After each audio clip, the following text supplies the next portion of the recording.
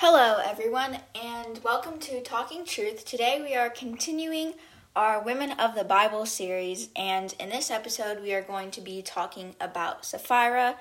And that may seem unfamiliar on its own, but Ananias and Sapphira is a pretty well-known story, I guess, is one of the more well-known women, and we're going to look at her story and see what happened with her. And I'm going to be reading out of Acts 5, verses 1 through 11.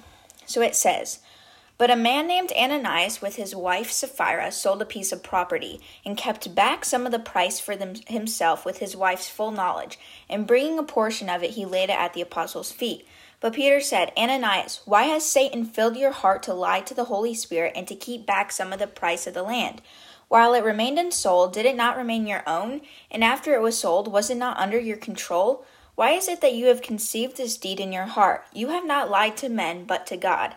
And as he heard these words, Ananias fell down and breathed his last, and great fear came over all who heard of it.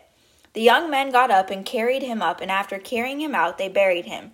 Now there elapsed an interval of about 3 hours, and his wife came in, not knowing what had happened. And Peter responded to her, 'Tell me whether you sold the land for such and such a price.' And she said, 'Yes, that was the price.'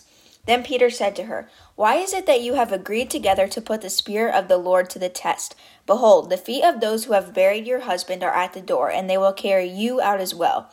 And immediately she fell at his feet and breathed her last. And the young men came in and found her dead, and they carried her out and buried her beside her husband. And great fear came over the whole church and over all who heard of these things."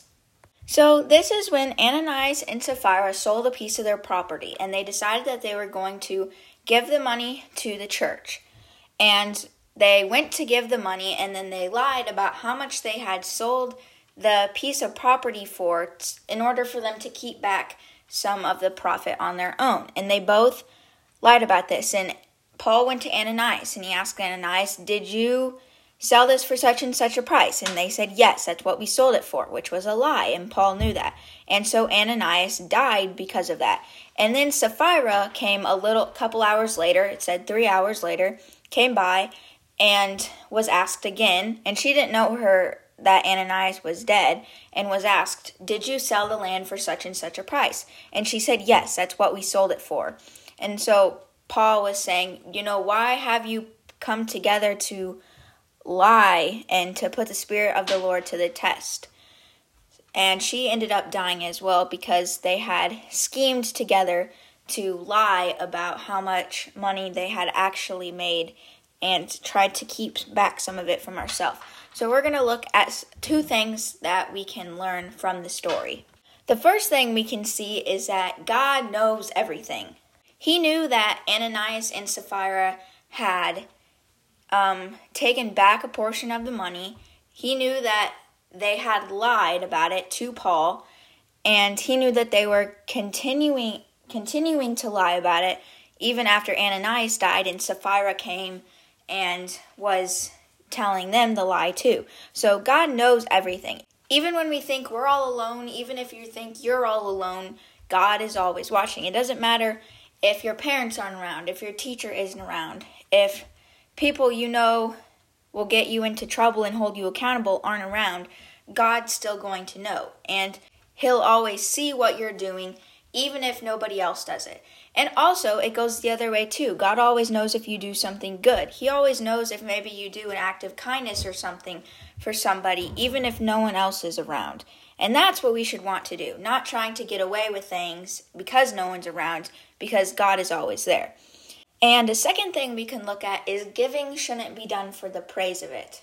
Because if Ananias and Sapphira truly had wanted to give to the Lord, they would have sold the property and they would have given the money, all the money that they had collected, to the church. If they really had done it with a right heart and had actually wanted to contribute to the church and stuff.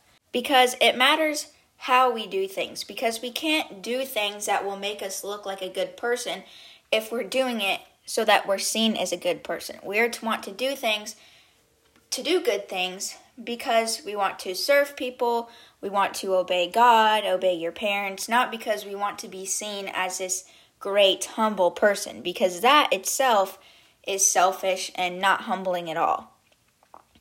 So thank you for listening to this week's episode.